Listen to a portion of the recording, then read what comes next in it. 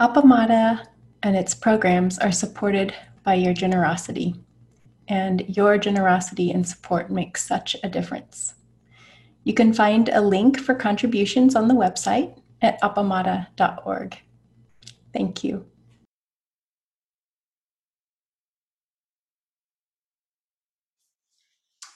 Okay, so for today's Dharma talk, I thought I would talk a little bit about Joko's way of practicing Zen.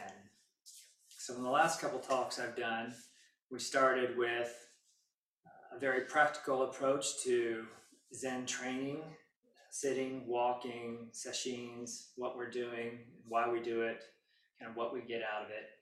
And then last week, I talked a little bit about what I left out of the first talk, which was that it's not about you at all, even though that's how we talked about it the whole time in the first talk. And then this time, I thought I would bring in Joko's voice. So, as you may or may not know, Appamada is a Zen practice center in Joko Beck's lineage, and we bring her psychologically minded, kind of contemporary approach to Zen practice here. So it has a little bit of a different flavor. Starting with how even our chants and practice principles are done. And I'll start with a little quote from Joko, that the point of Zen practice is to be who we are. The point of Zen practice is be who we are. But who we are is often a little confused by our own small little monkey minds and what we think we're doing and what we're up to. And just as the Buddha taught in the 4 practice principles that life is comprised of dukkha or suffering, that's where we begin, is we notice the ways in which we suffer and the ways in which we make others suffer. But Joko puts it in a different way. In the 4 practice principles, as we recite them here, it begins, caught in the self-centered dream, only suffering. Right? So there's already a little definition there. The self-centered dream, only suffering. The second line is holding to self-centered thoughts, exactly the dream. Each moment, life as it is, the only teacher. Those are direct pointing to how you're going to learn in this model. You're going to learn by being embedded in your life, not by going off to some monastery or some different way of practice or doing koan study. And then what's the release? What's the final point? Being just this moment, compassion's way. So Joko was trained in the traditional Zen method of koan study. So koans meaning a public case or public statement, some written transmitted record of a meeting between a student and a teacher where something opened, something moved. And for whatever reason, the people around them thought it was worth writing down and passing along as a teaching. And so koan study in traditional Zen centers, these are what we think of in modern, kind of contemporary United States pop culture as Zen riddles, right? What's the sound of one hand clapping? Yeah, that's an example, but most of them aren't riddles sounding like that. Most of them are just little exchanges between students and teachers where something opened. And while she completed that course of study herself, and it's still used in many practice centers, she was concerned about what it didn't do, right? That it didn't engage people's core conditioning well enough about their habitual responses and how they were meeting their lives. And so with her students, she started reorienting this practice towards their life. But in any case, the practice here, just like in any other Zen practice center, any other Buddhist center, is rooted in Zazen, is rooted in seated meditation. I always like to remind people that's 90% of what we do here, right? If you look at the Sunday morning program, which is 2.5 hours long, 2 hours of it is meditation. There's just a little bit of talking, and that we use our time with what we think is most important. So the root is in Zazen, in sitting, in paying attention, and training our mind and our bodies to come back to the present moment over and over again. Joko used to say, seeing what's up. I'm just seeing what's up, seeing what's going on now.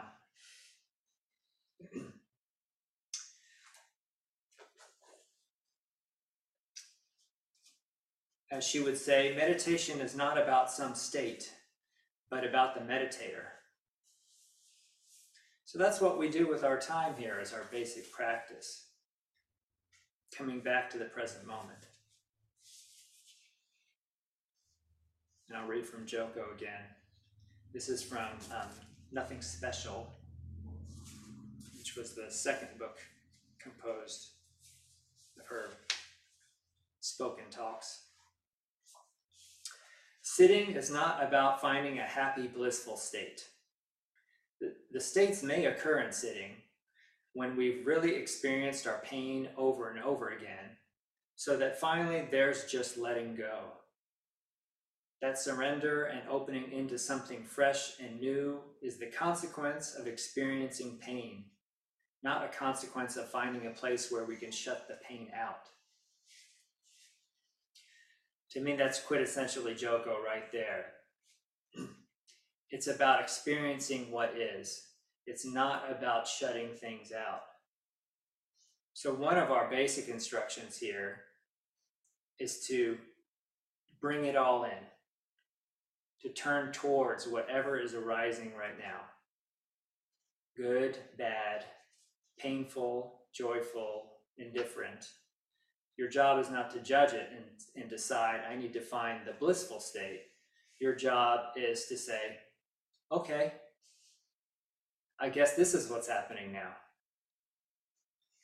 I used to tell people that, as a basic instruction, when you find you're jealous, your practice is,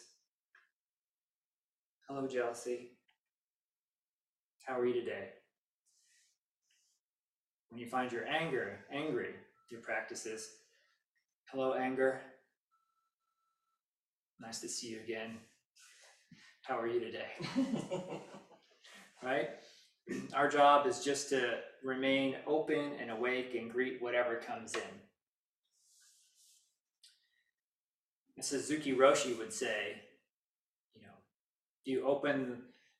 when you sit down figuratively in your Zendo, you open the front door and you open the back door and you allow whatever's going to come in.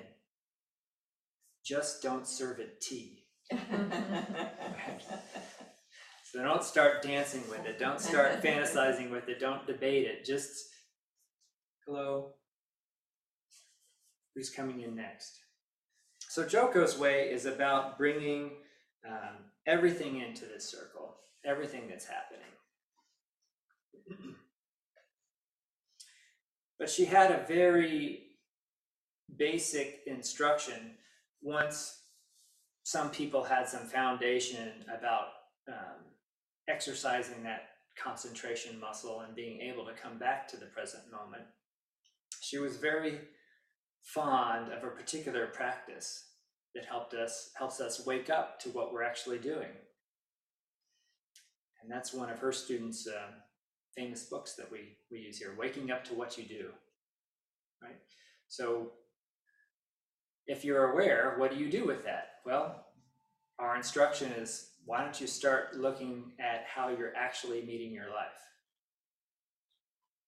Wake up to what you do.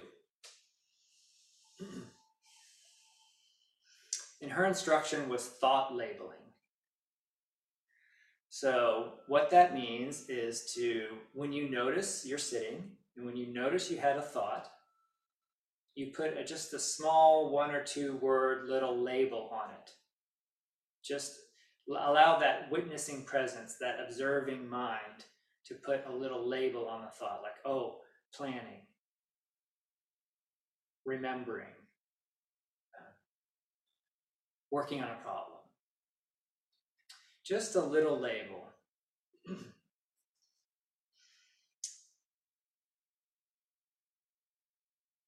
Here's Joko. When we label a thought, we step back from it. We remove our identification. There's a world of difference in saying she's impossible and having the thought that she's impossible. You see the difference? One is identified with it. One believes it. She is impossible. One is the witnessing presence saying, oh, their small mind thinking that she's impossible again. Same thought, different way of being with it. Yes? One thing I see about that is she is impossible as a fact. And then having the thought, she gives possibility, opens possibility. Right, right.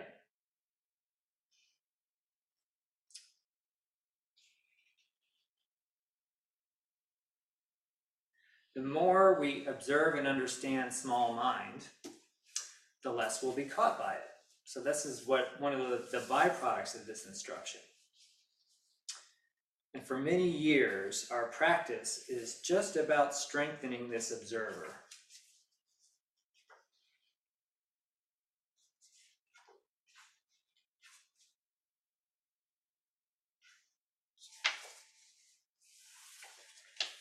The more we observe our thoughts and actions, the more our chief feature will tend to fade. Let me explain that. She's been talking in this chapter about our chief feature, which in this particular chapter, she's using to refer to your go-to strategy. What do you do under pressure?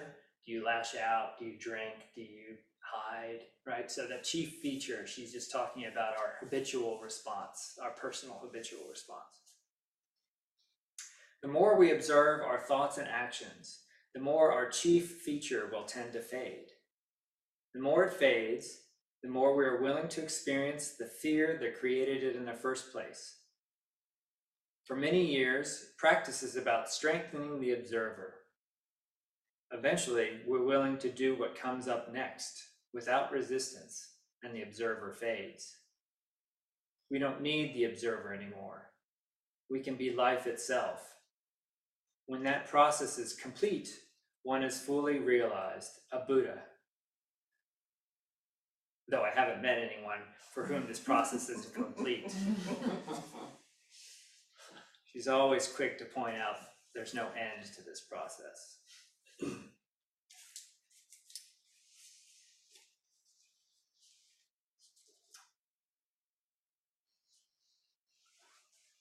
Here's Joko again.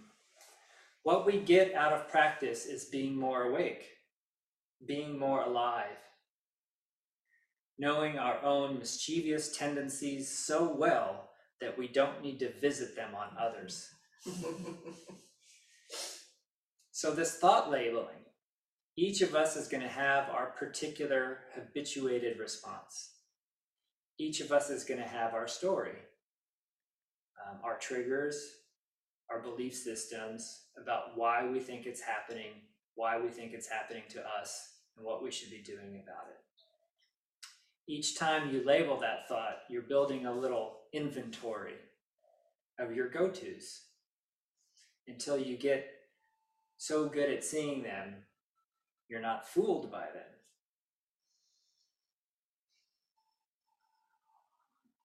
There's this quote by Suzuki Roshi that I love. I had on my wall at work for years, and now I probably won't get it right, but it was something to the effect that when we're fooled by others, it's not so bad, really. But when we're fooled by ourselves, it can be fatal.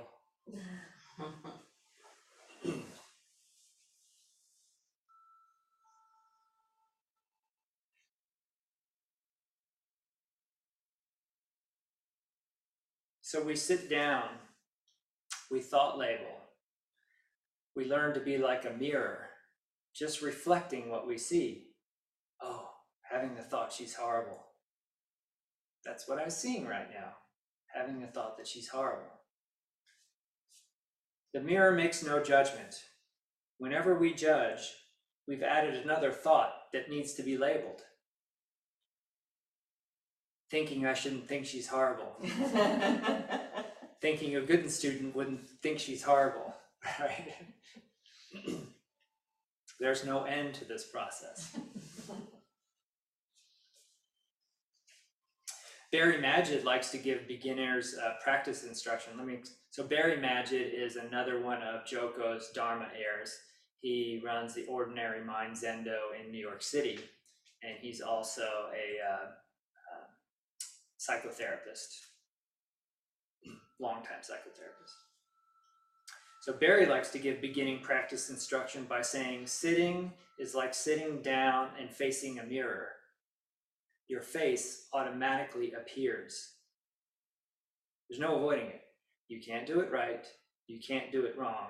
If you sit down and shut up, your face, your habituated responses will appear.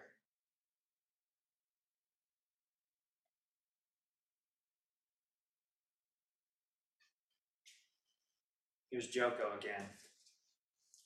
There's only one way out of this closed loop and to see ourselves clearly. We have to step outside the little mind and observe it.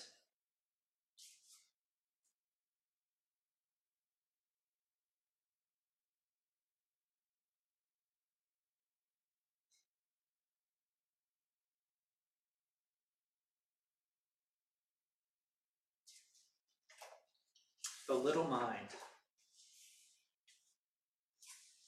So it's a little tricky. It's a little catch-22.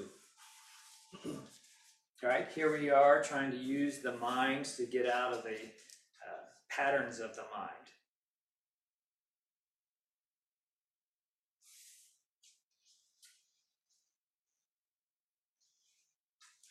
We can't use our little mind to correct the little mind. It's a formidable problem. The very thing we're investigating is also our means or tool for investigating it. The distortion in how we think distorts our effort to correct the distortion.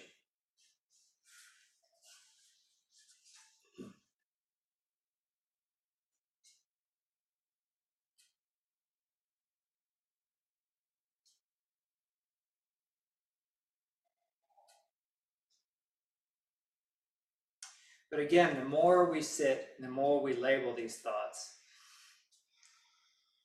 the better we get at seeing them, the quicker we get at noticing them, the less we're going to be caught by them.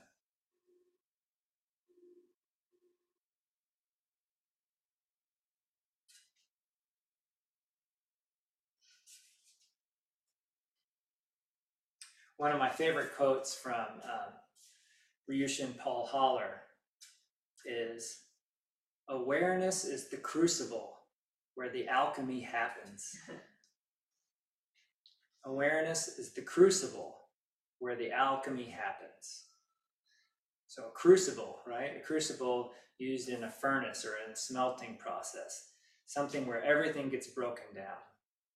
Everything gets melted, reduced to its fundamental properties or metals. Awareness is the crucible where the alchemy happens. Alchemy is a bit like magic, right? Turning the dross into gold, right? Mythological, maybe. But that's where the magic happens. Awareness is the crucible where the alchemy happens. The interesting thing is, what is the magic? What's happening?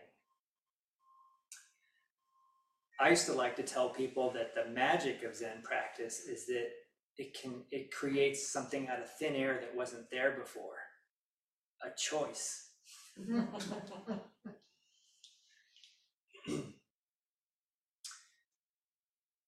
If you're just reacting, if you're just acting out your habitual response, stimulus response, there's no choice there, right? She's horrible. No choice.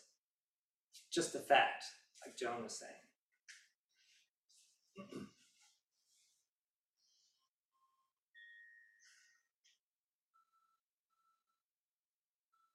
Joko again, page 43. As we sit, as our knowledge of ourselves and our lives increases, we get a choice about what we're going to do. We get to choose whether to sacrifice another person.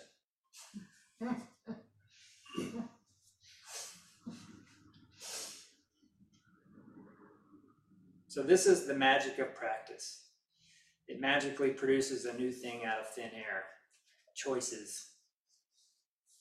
Suddenly, when the observer is engaged and the witnessing presence is active, and you see clearly your habitual reactions, you now have a choice on how to proceed. One that with normal reactivity didn't exist before. An opportunity to choose was created.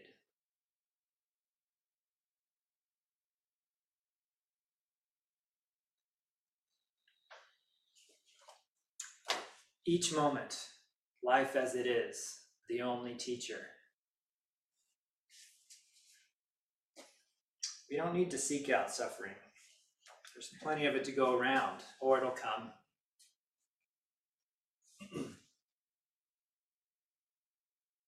Our responses to it, though, are enlightening. They're a chance for insight.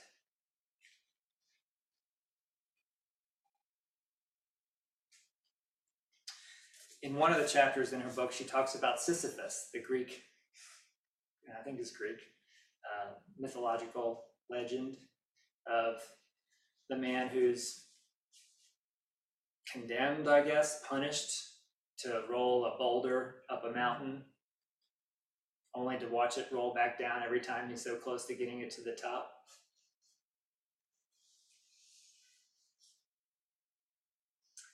And the point she makes is that Sisyphus's hell isn't created by pushing a rock up the hill and watching it roll back down. His hell is created by wanting his life to be different than it is.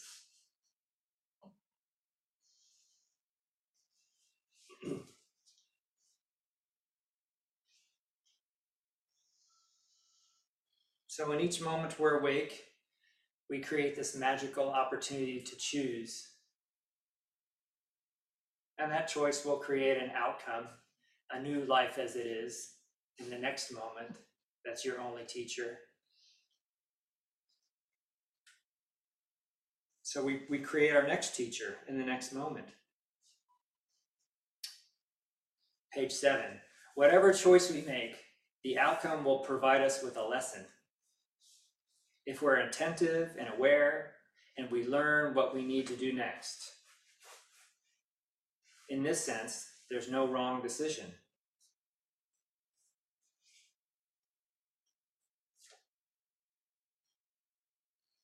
So this is another one of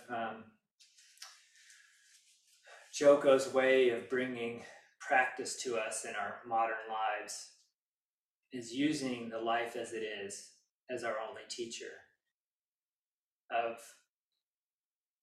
turning our awareness towards how we're meeting our lives and watching our habitual response to it, seeing what's up. Oh, that's what I think of that. She's so horrible. Having the thought that she's so horrible. We don't need koans. Joko was fond of asking students in practice discussion, how is your life koan going? How is that puzzle and riddle? How are you meeting it?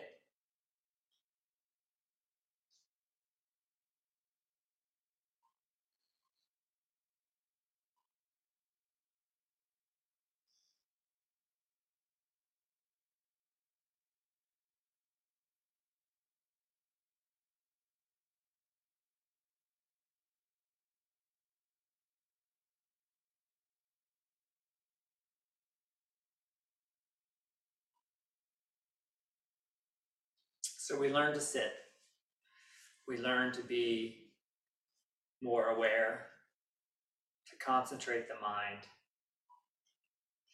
And then we start categorizing this monkey mind with our thought labels, learning our own habitual stories. At the same time, stepping back from it every time, having the thought that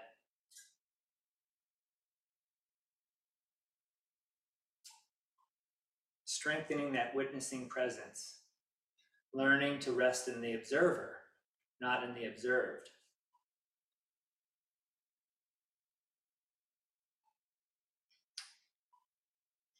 And this brings us to Joko's next lesson, closer to our core beliefs. Joko liked to talk a lot about core beliefs. These are belief systems normally created when we're very young, or maybe in traumatic events, stories that we've taken on into our core ego.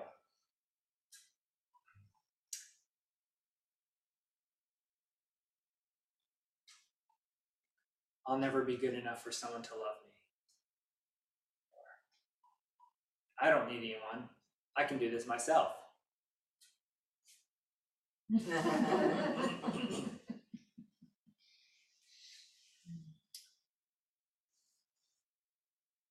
And often our little upsets in life, when we catch ourselves upset with life, with resisting it, this is the mindfulness bell. This is the warning sign. As Peg likes to say, this is the construction zone, practice construction zone. Set up your little cones, rope it off so no one gets hurt. We're working here, right? What's going on with me? I do not like this at all. I'm completely resisting this. This is the mindfulness bell. Oh, there's a practice opportunity here that tells us there's a belief here, a belief system that we can investigate to see how we're resisting life as it is. What's the story we're telling ourselves over and over again? It's making us resist life as it is. It's this resistance that's the dukkha. It's the suffering.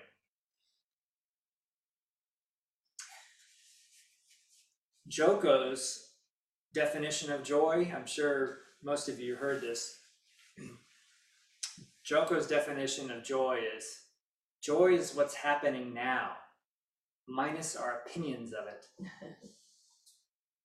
Joy is what's happening now, minus our opinions of it. So she would say everything is joy. Yes. Joy is the fundamental ground of the present moment. Here's another one about joy from Joko. Joy is being willing for things to be as they are.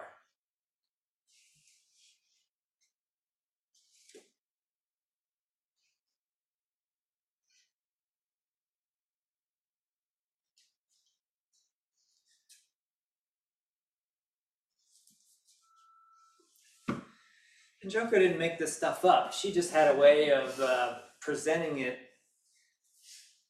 to her American neighbors in a very kind of plain voice, very direct and fierce.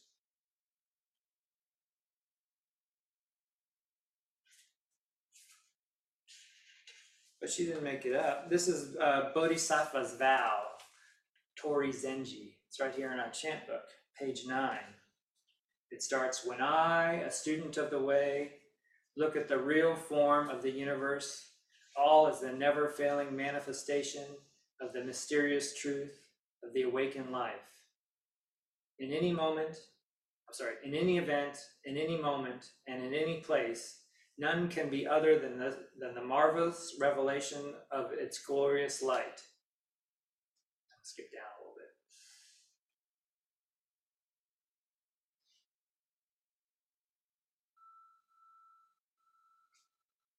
Who can be ungrateful or not respectful, even to senseless things, not to speak of humans? even though they may be fools.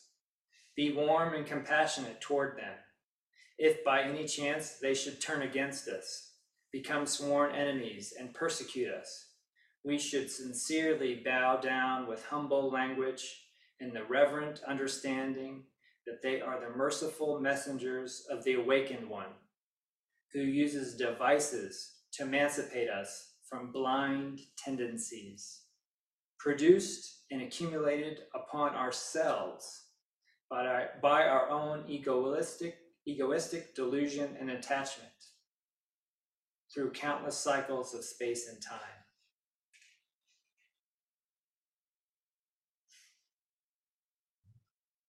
Even though they may be fools, if by chance they should turn against us, we should bow down in the understanding that they're the merciful messengers of the awakened one, who use devices to emancipate us from blind tendencies. It's the same thing, right? Those people that are pissing you off are your teachers. If you don't use it that way, you're turning a perfectly good practice opportunity into an ordinary moment, right?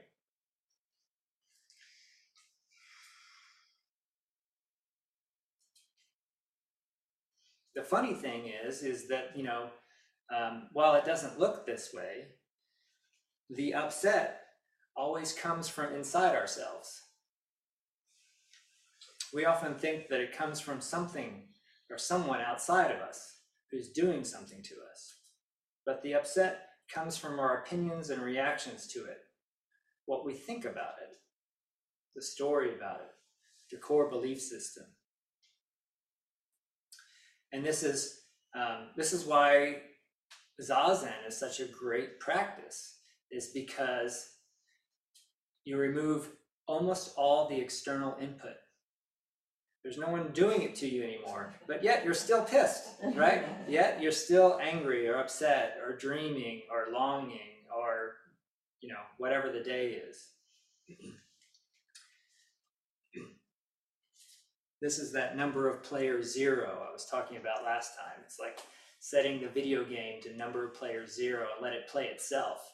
It still races around even though there's no one in there poking you anymore. So you learn faster. You start to realize, oh, it must be me.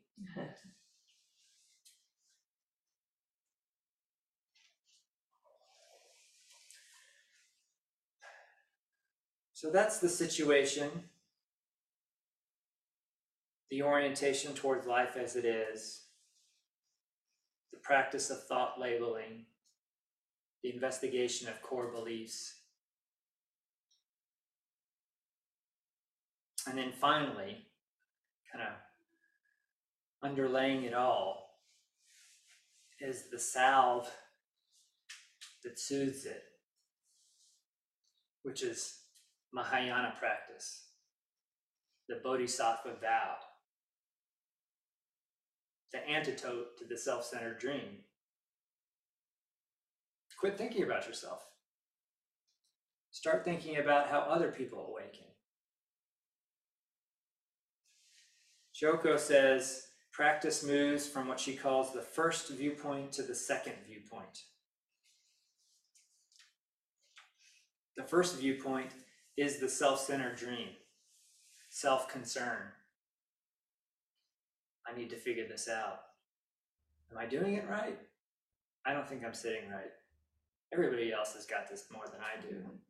Maybe if I just start doing it this way, I should talk to my teacher about how.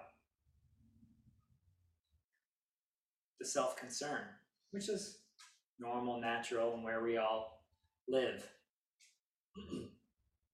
The second viewpoint, the second is creating harmony and growth for everyone. It's a different orienting function. How do we awaken together?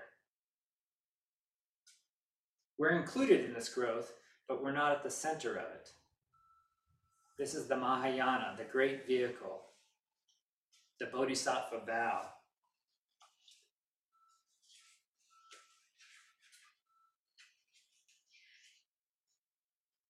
even in the way they're rented here at Appamada, when we say it 3 times, the Bodhisattva vow, beings are numberless. I vow to free them. It's not, I'm stuck. I vow to get out of it, right? It's not a self-centered orientation. It's reorienting us towards the whole, towards everyone. Beings are numberless. I vow to free them. And we chant it 3 times. But each of the times, the wording changes. Now the second time around. Beings are numberless. We vow to free them. We're moving from I to we. The third time. Beings are numberless. This vow frees them all. There's no I or we anymore. Just the process of freeing.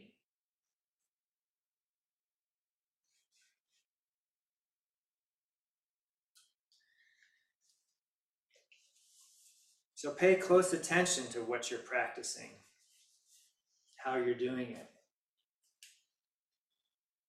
Talk to your spiritual friends and your teachers.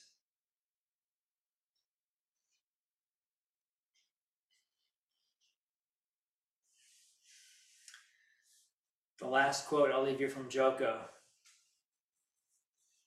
We get good at what we practice. We get good at what we practice. May you practice freedom for yourself and others. Thank you.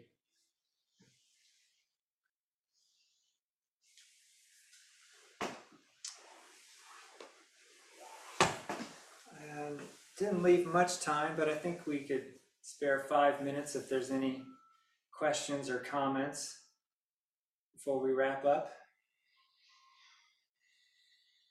Anybody have anything they'd like to ask or reflect on? Anne.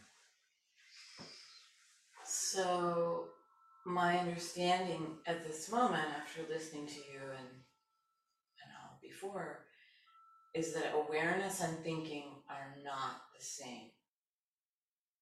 Right. Being aware and having thoughts are not the same thing. Correct. Essentially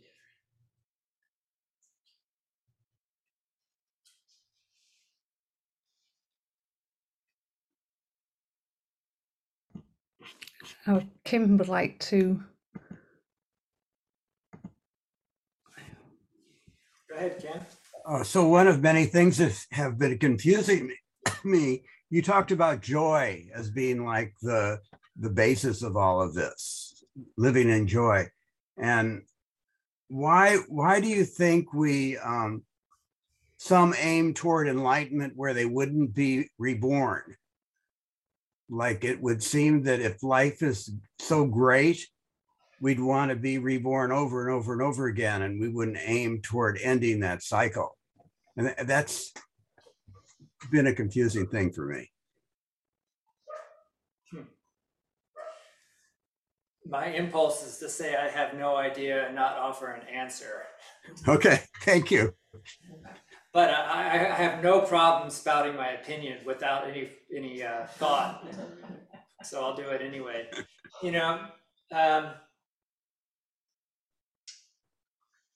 It seems like all the major religions are about union and returning to the whole, kind of the undifferentiated.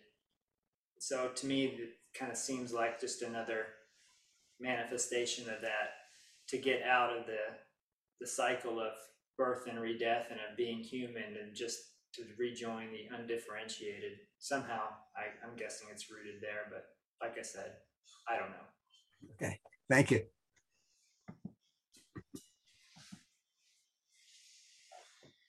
Yeah, we have Rosemary next. Thank you. Yeah, I was glad that you brought up the second view, because I always think of, yes, this chant life as it is, but um, the idea of, or the reality of Joko on the beach when she met these two people fighting. And as I would think, out of compassion and kindness for them, she separated them and said, stop. So there's also that idea of stepping in to help when you see something that could be improved by your intervention, I guess. Thank you. Yeah, it seems like you're in that business, aren't you, Rosemary? Well, I guess. Well, professionally, Yeah. it's easier than personally, interpersonally. But yes, I am. Yeah. Thank you. Thank you for the talk.